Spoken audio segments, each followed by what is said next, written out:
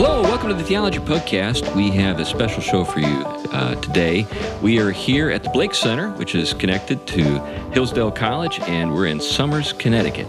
And I'm joined by Tom Price, who's a regular on the show, and a friend that we're going to let introduce himself in a minute. He's been with us before. He's back, and he's going to lay some spiritual warfare on us, I guess, or something like that. Anyway, I'm C.R. Wiley. I'm a pastor. I serve a church in the Pacific Northwest. I'm not in the Pacific Northwest now. I'm here in Connecticut at my other house.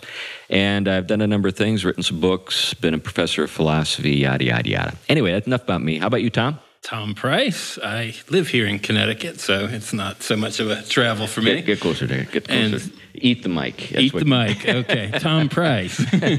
I teach systematic theology, Christian ethics, philosophy, and a few other things. And one of the places is Gordon Conwell Theological Seminary. And we're joined by Christian Cuthbert. Christian, tell us a little bit about yourself, in case folks didn't hear that other episode that you were with us on. Maybe, a couple of people down there. Yeah, the few people that don't have it earmarked on their computers. Right. Well, I'm Christian Cuthbert. I'm senior pastor of Union Church right in Vernon, Connecticut, just down the road.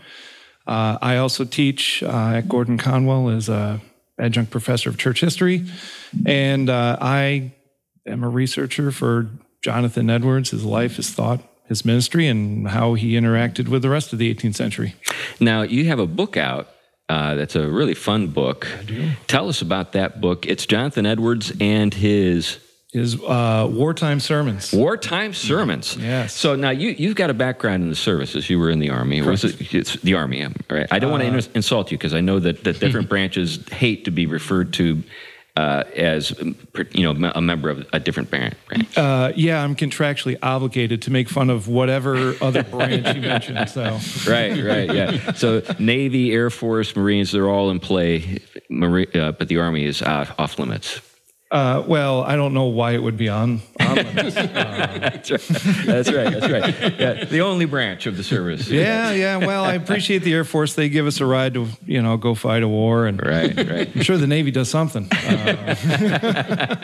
That's right. Anyway, if you're out there and you're a veteran of one of the other branches of the services here in the United States, please forgive us. But anyway, so what are we talking about today? You have a paper that you're going to be presenting in Belgium, right? Yes, at the Jonathan Edwards Congress in Leuven. Now that's fascinating. Yeah, Jonathan Edwards Congress in Belgium. Yes. Yeah. Okay. So is it just Americans going over to Belgium? No. Interestingly, when the Jonathan Edwards Center at Yale opened up its website, they kept track of which countries accessed the site.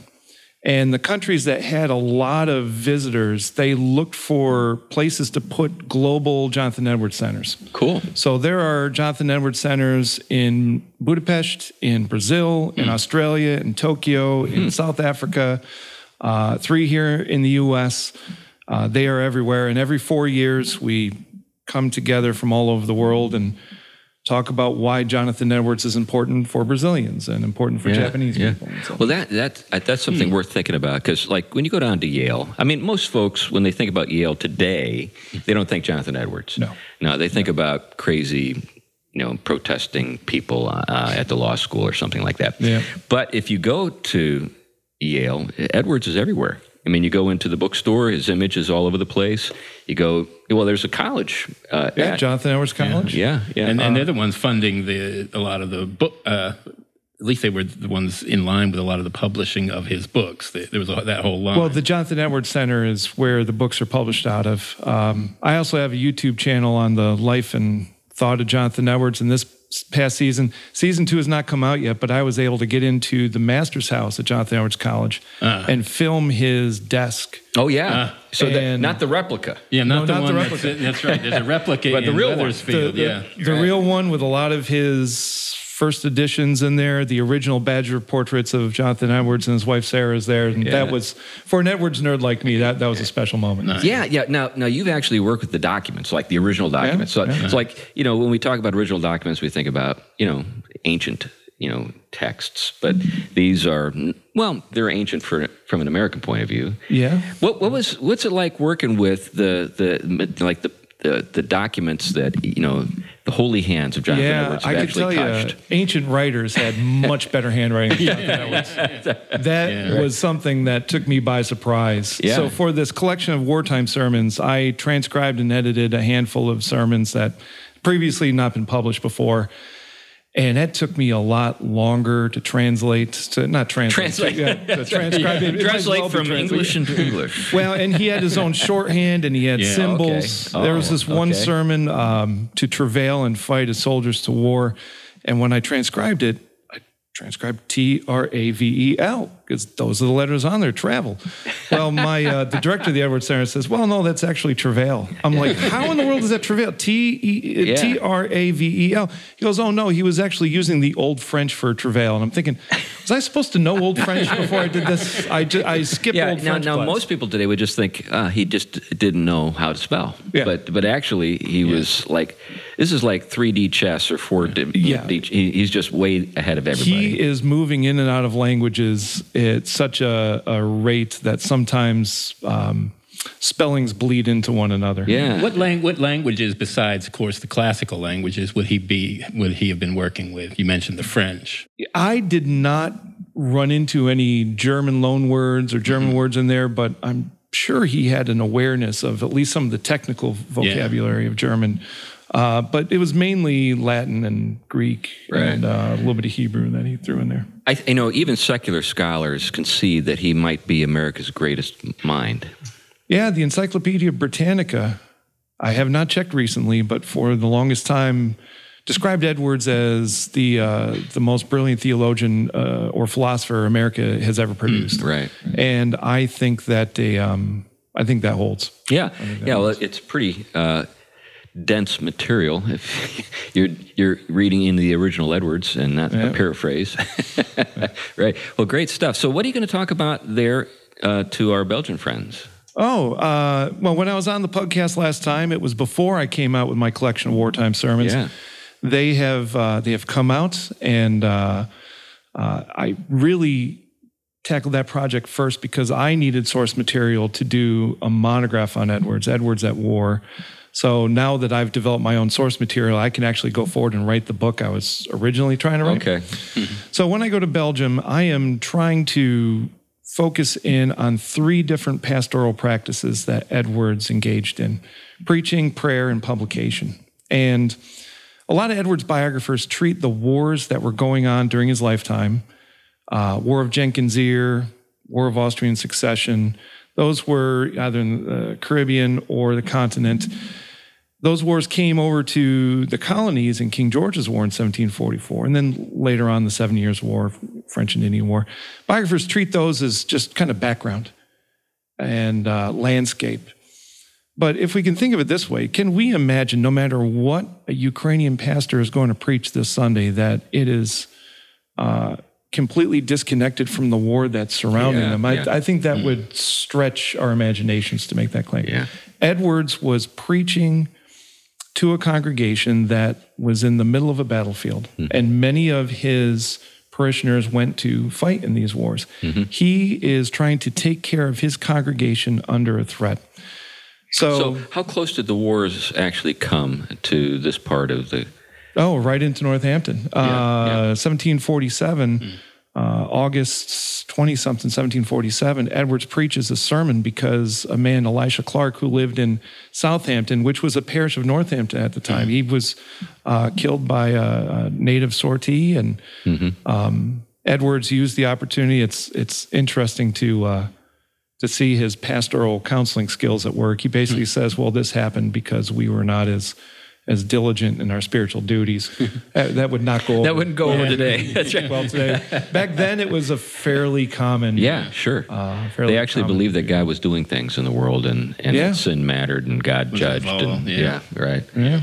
So now, of the 3 matters that you note, or the 3 practices, I think we all know about his preaching and his publishing. What about his prayer life? What can we say about that? Yeah, his prayer life is treated a couple of different ways. A scholar named Don Whitney has written a really kind of cool book about Edwards and solitude and his personal devotional practice. But that is more of a private devotional practice. And Edwards did not believe that devotion was merely private, right? So prayer became one of his ways in which he participated in what was called the Protestant interest. That Edwards lived in Northampton, the outer orbit of the British Empire, as about as backwoods, as far away from London as you can get. Right. But, he really thought he was participating in this Protestant interest, this advance of the Protestant empire. And one of the ways in which he did that was through prayer. Mm-hmm. So in his humble attempt, which was a treatise he wrote in 1747, to encourage Northampton and the colonies to participate in a concert of prayer that the Scottish had developed. And I don't know if this is the first instance of a concert of prayer, but it was a very early one. And his rationale is, hey, look, if we don't pray, then God's kingdom, that is the Protestant kingdom, can't advance. Right. So in his sermon previous in 1745, before going to Louisburg, Edward says, look, we have to pray. Battles are won and lost by the direction of the smoothbore musket shots. Smoothbore is not rifled. So when it comes out, it knuckles. No way to tell where it goes. Have you ever seen a knuckleball in baseball? The effective range of a smoothbore musket is about 25 meters. So you have to get pretty close to hit what you're aiming at. And Edwards recognized that one stroke of the sword, one movement of the musket ball can turn an entire battle. And those things can only be controlled by God. Mm-hmm. Therefore, we need to pray in order to solicit God's help in fighting this battle for us. Yeah. Well, that's a remarkable thing to consider. Even in our own time, where we, because of Baconian science, feel as though we can master the world and make bullets go where we want them to go, and so forth. I wonder what Edwards would have said to us. Or maybe he did say something. Maybe he looked down the corridor of time and anticipated the world that we live in. Is there anything you can say about that? He did so with scary accuracy. Yeah. An Edwards scholar friend of mine, a guy named Matt Everhard, has this fun YouTube video about how Edwards predicted the internet. No way. And I wish I had memorized this passage for this moment. Yeah. But this reminds me of Aristotle. Aristotle in the Nicomachean Ethics predicts robotics. But anyway. Edwards talks about a day when communication in between cultures, in between continents, will be so fast that the gospel will be able to proliferate like never before. But he said, that will also be an avenue through which sin will proliferate as never before. Right. And he was pretty accurate with that one. Yeah. I think even in his philosophical works on the freedom of the will, he understood the trajectory of what happens to a will conceive the way when it's wrong-headed. Mm-hmm. So he really foresaw where the fruit of like radical voluntarism has ended up. I mean, where we basically, our choice becomes definitive of reality. His work was really trying to address that at the earliest stages of it, as it was coming in through Locke. He saw it even in Locke, I think, which is similar to what Schindler does. Yeah, well, let's think a little bit about, we talked before we started the show a little bit about, kind of his range. What were some of the things that he was reading? Interesting. Volume 26 of the Yale Letterpress edition is what's called his catalog of books. Edwards did us a huge solid by keeping a pretty accurate list and an annotated list at times of what it was that he read. So because of that, your question might be a little broad. He was reading Locke. He was reading Newton. Yeah. Actually, 1718, Edwards was at the collegiate school, which is now Yale. He was studying in Wethersfield under his cousin Elisha Williams when the Connecticut State Legislature combined all three campuses, the Saybrook campus, the New Haven campus, and the Wethersfield campus, into New Haven. The agent for the colonies in London, a guy named Jeremiah Dummer, had collected a donation of books, 700 books, and sent them to the collegiate school that was housed at Saybrook. And these books were the cutting edge of British philosophy, Locke, Newton, those sorts of characters, Shaftesbury, Hutcheson.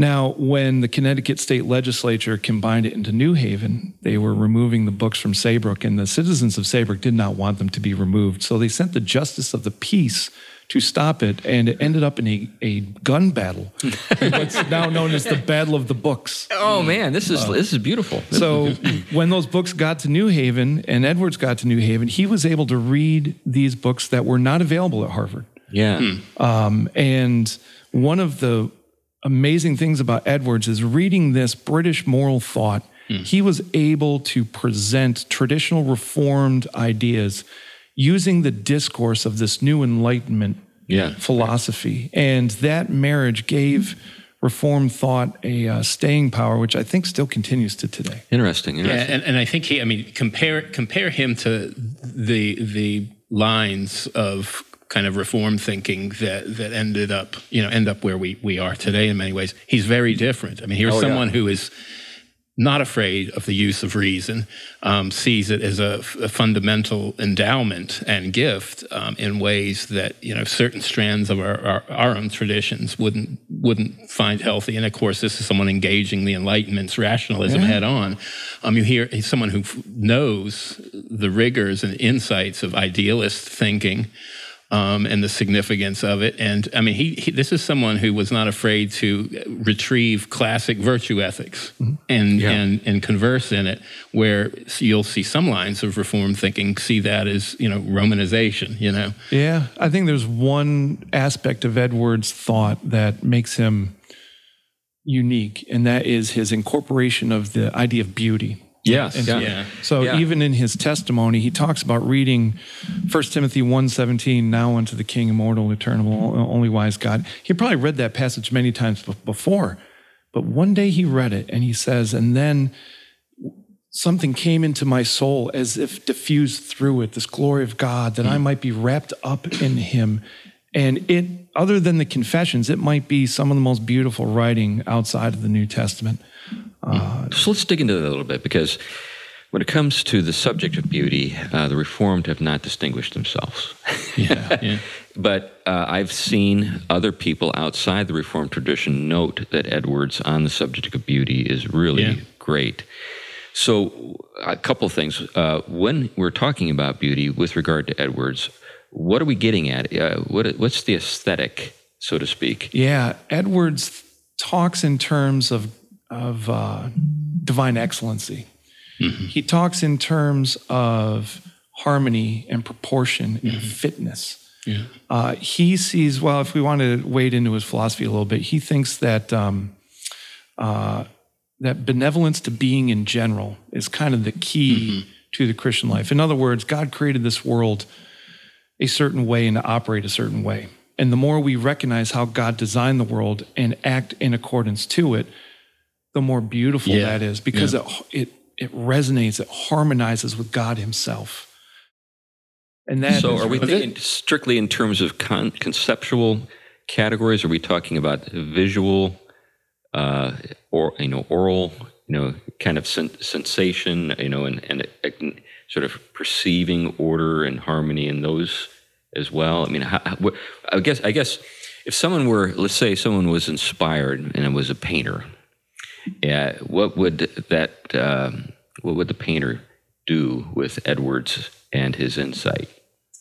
I hope some painter takes it on someday. Because Edwards is a little quirky here because of his Puritan heritage. Sure, that's what I'm getting at. Yeah, that was the. I think he would have a hard time with the creative arts as we know it today. I don't think he would be impressed by Bernini or that, which even as a Reformed Protestant, I'm impressed by Bernini, right?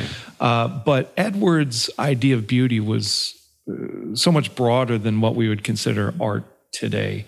So he's thinking about the creation.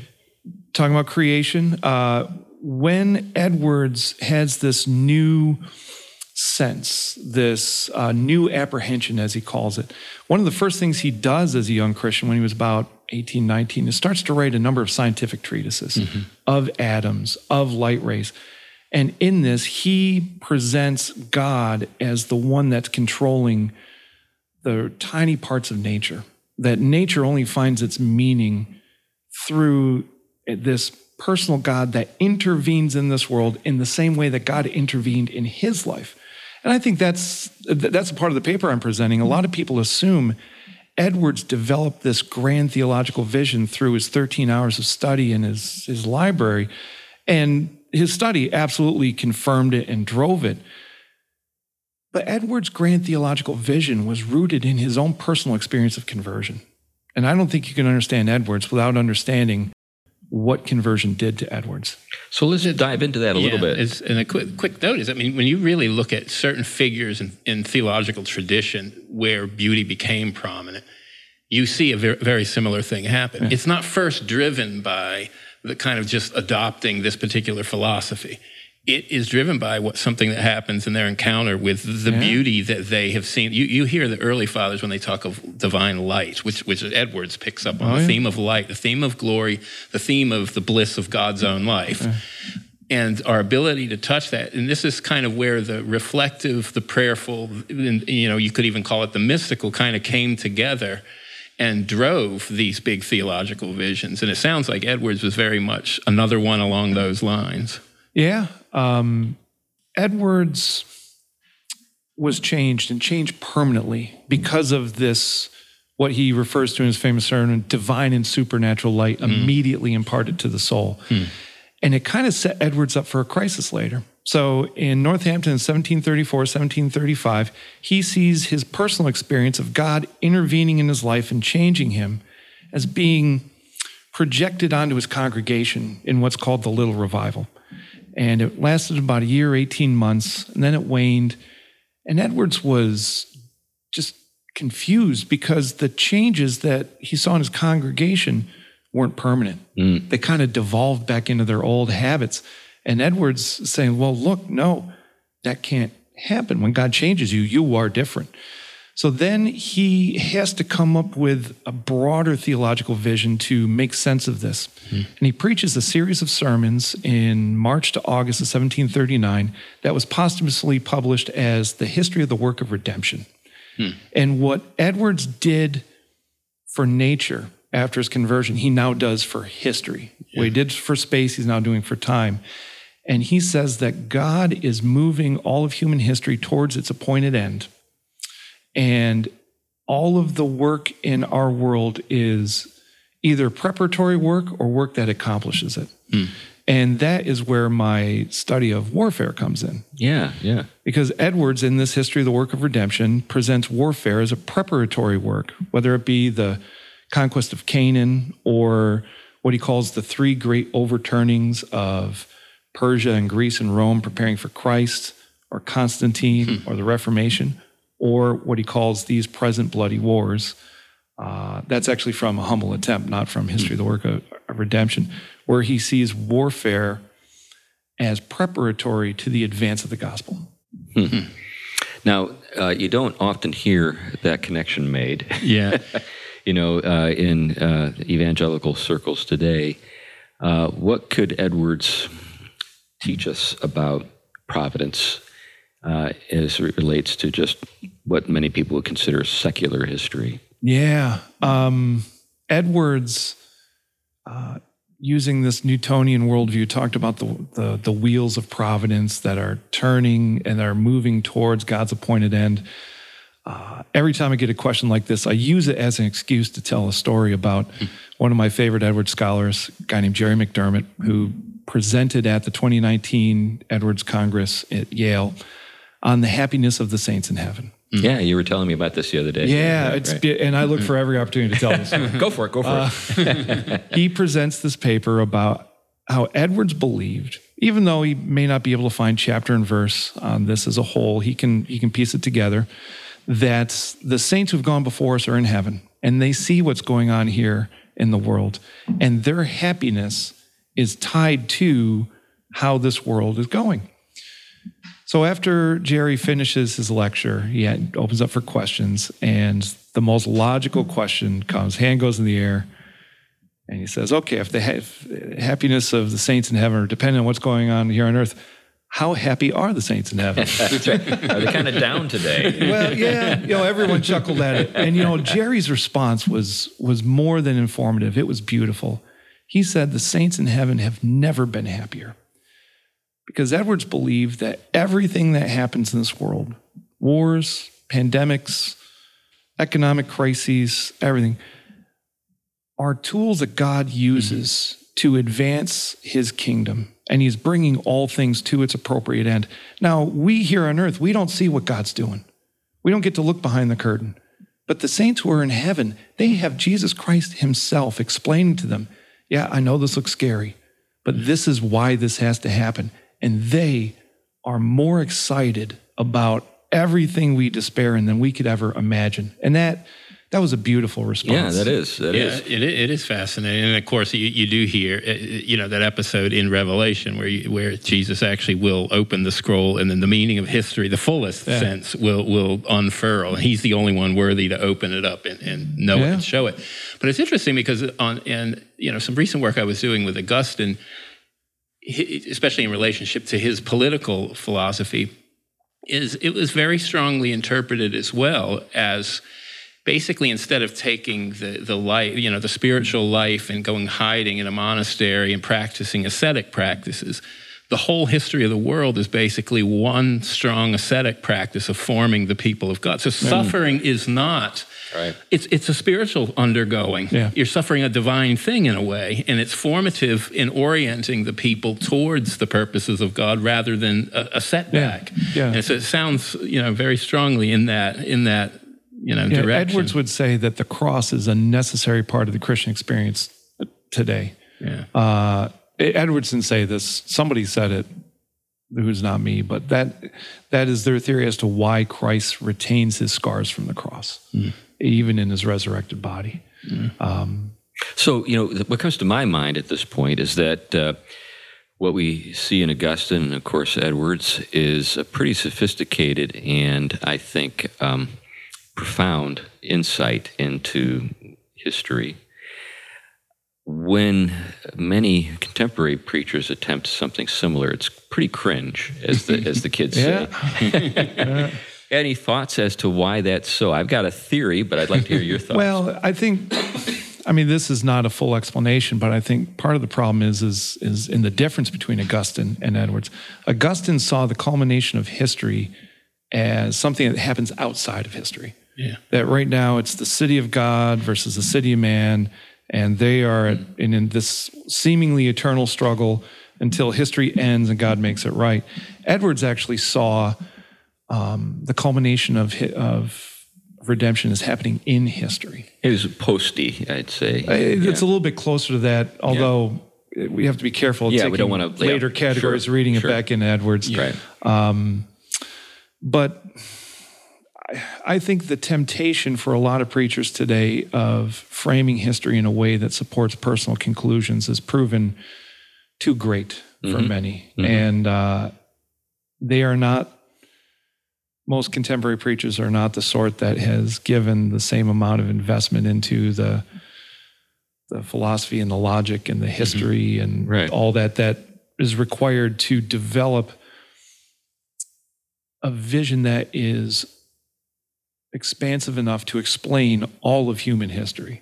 I have never preached on it myself. I've not attempted it. Yeah. But note the strong emphasis on the teleological nature of things, and coupled with a strong kind of view of sovereignty. Oftentimes, camps don't see how those work together, other than that you're just unfolding a script.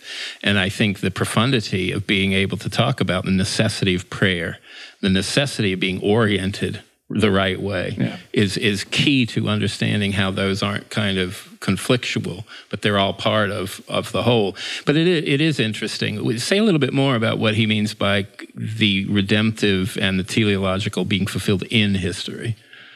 Yeah, that's a big question now, because there's a little bit of a debate, because Edwards is usually tagged as the postmillennialist. And there are several aspects of his thought that do fit very well with that. But there are some aspects that don't, because that category didn't exist in Edwards' day. Edwards thought that redemption happened in history because the things that are going on in our world right now is a part of what God is doing to bring about its ultimate redemptive end, including, at his time, the War of Jenkins Ear, War of Austrian Succession, King George's War, so on and so forth. So, related to that, it strikes me, and tell me if I'm wrong, that he wasn't trying to tell his congregants this particular war fulfills this particular prophecy as described in Daniel or something like that. No. But that's where most guys go today. Well, and it's funny, I'm actually finishing a book on Daniel, which is completely separate. And Tom alluded to this fact earlier. Even at the end of Daniel's visions, the angel always said, shut this up and seal it. And then I believe that those visions that were shut up, the 4 weird beasts and the ram and the goat, that is what Jesus unseals in Revelation. Because he is the only one worthy enough to do that. Yeah. Edwards might go a little further than I would personally at explaining what God is doing in the here and now. And so he literally read the book of Revelation with a newspaper in one hand. Starting in 1722, he compiled this notebook called Notes on the Apocalypse. And he would pull from all these newspapers Chinese rebellions in Indonesia, all sorts of weird things to show how what is happening in the world right now is a fulfillment of biblical prophecy, specifically Revelation 16 and the 6th vial. That was a huge thing for Edwards because he thought the 6th vial that talks about the drying up of the river Euphrates referred to the drying up of papal resources. That's pretty good. Yep.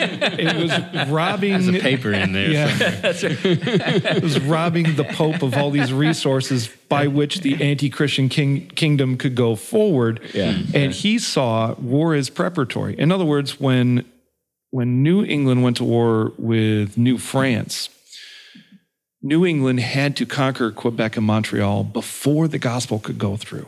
Because right now they are trapped in this Romish, Popish deception.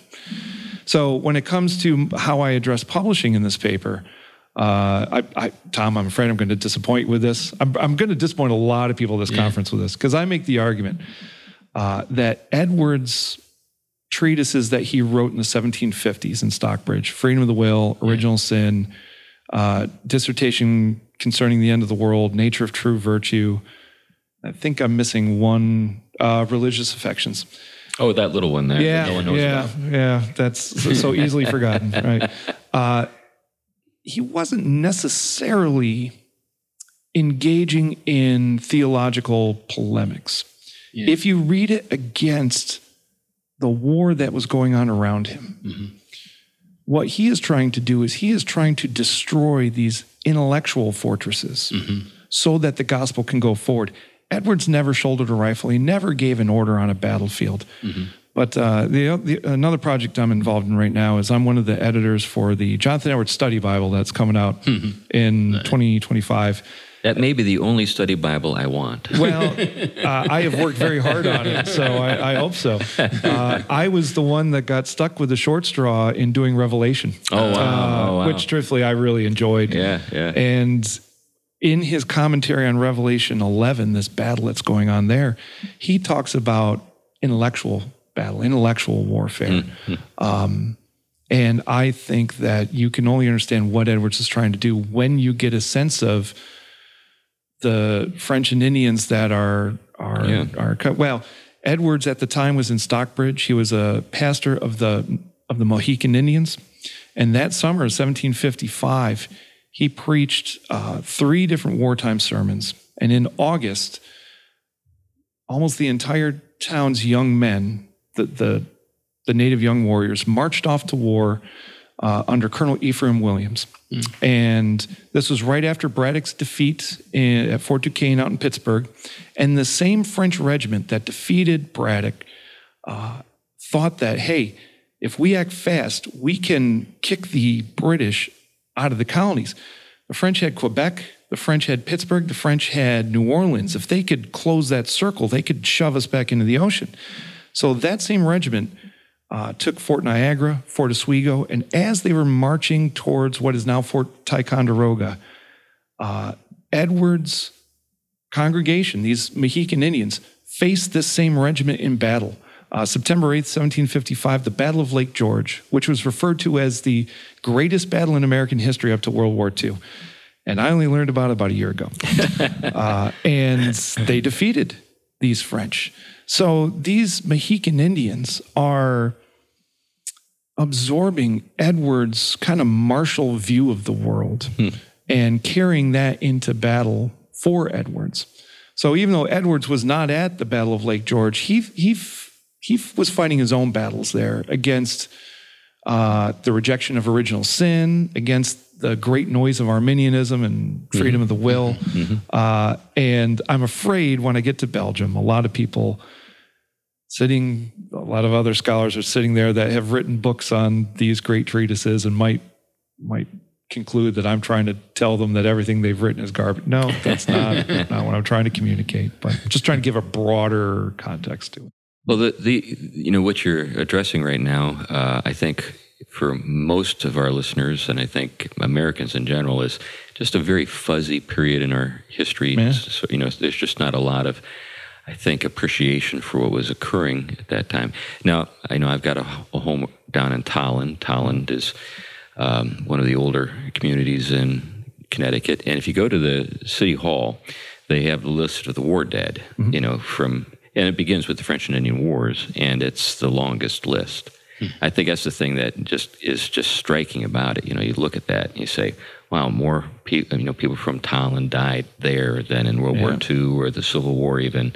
It's a remarkable thing. Yeah, it's a sad thing because the war of Spanish Succession, Queen Anne's War, Dummer's Wars of the 1720s, King George's War, fascinating stories in which warfare was being carried out not on a distant continent, not on 20 miles down the road. Yeah, it's right here. Right. But yeah, it's never covered in any history class. And great opportunity for an academic like me to write a book. But Right.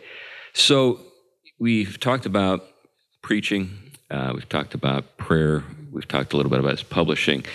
What are some of the things that you would take from this particular talk that you're going to give in Belgium to present in a more sort of accessible way to, say, your fellow pastors?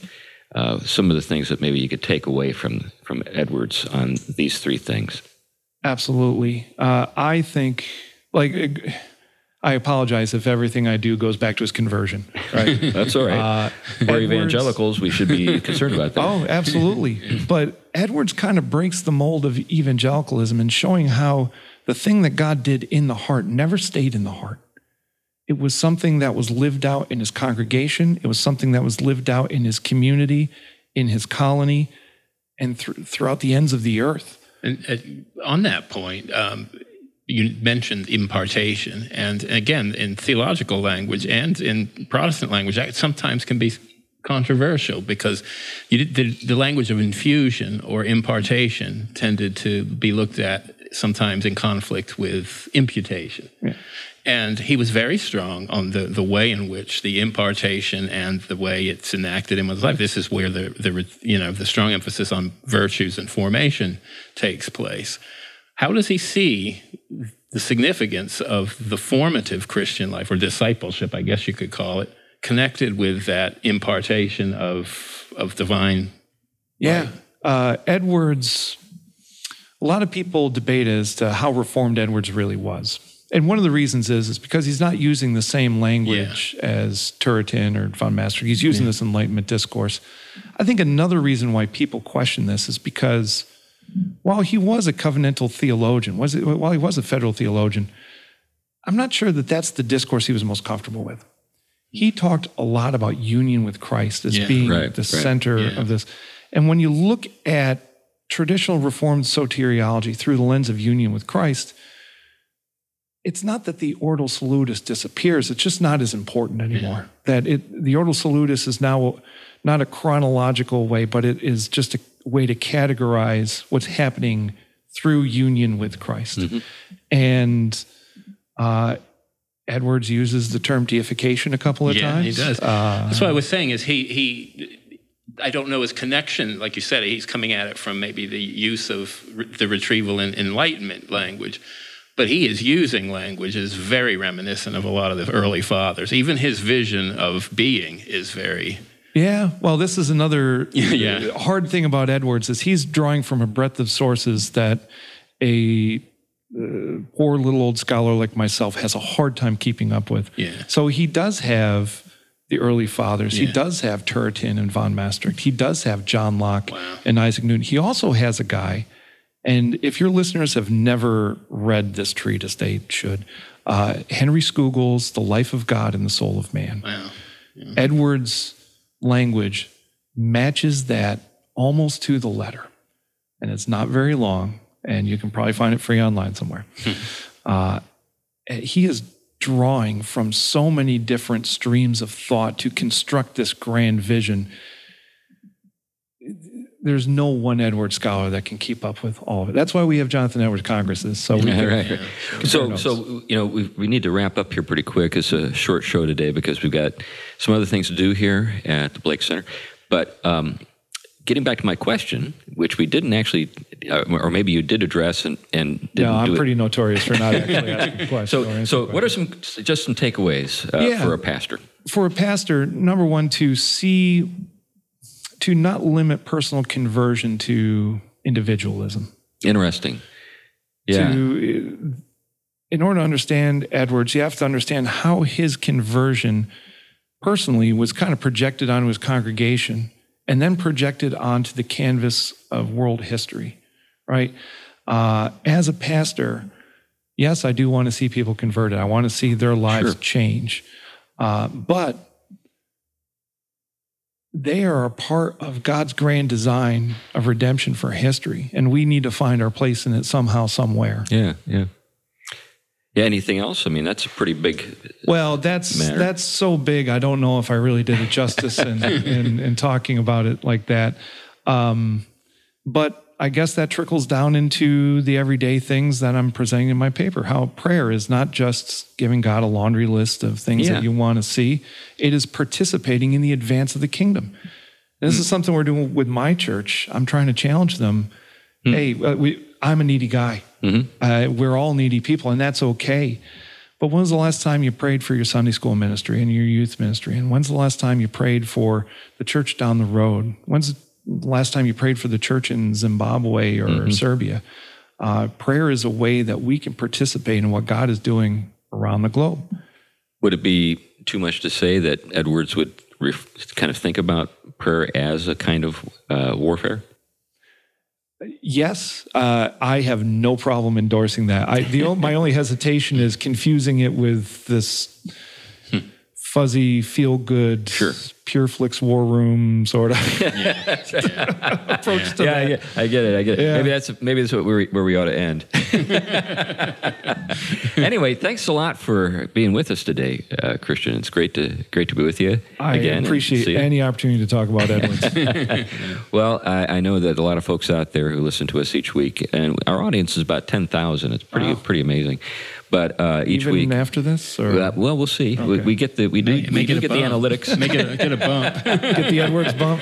Just keep my name off. We have to check in Tokyo. Where are the other places where you? Right. Yeah, we are in over 60 countries now. Nice. Wow. Very nice. So, but anyway, thanks for a great conversation, and thank you to the folks here, to Laban and folks at the Blake Center for letting us hang out in these cool digs. This replica of Monticello here in Connecticut. A little piece of Virginia right here. Right here. I feel it. Anyway, and thank you for listening to this episode of the Theology Podcast.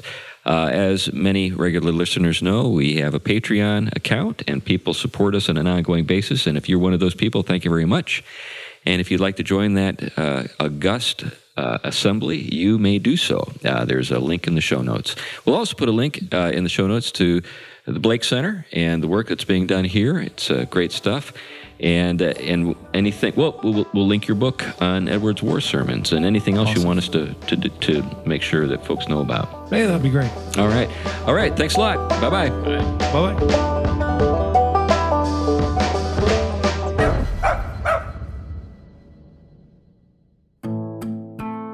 The Theology Podcast is a ministry of Trinity Reformed Church in Huntsville, Alabama. If you like this podcast, you might enjoy another of our podcasts, The Good Life Podcast, featuring Matt Carpenter interviewing experts in their field about how their work contributes to the good life.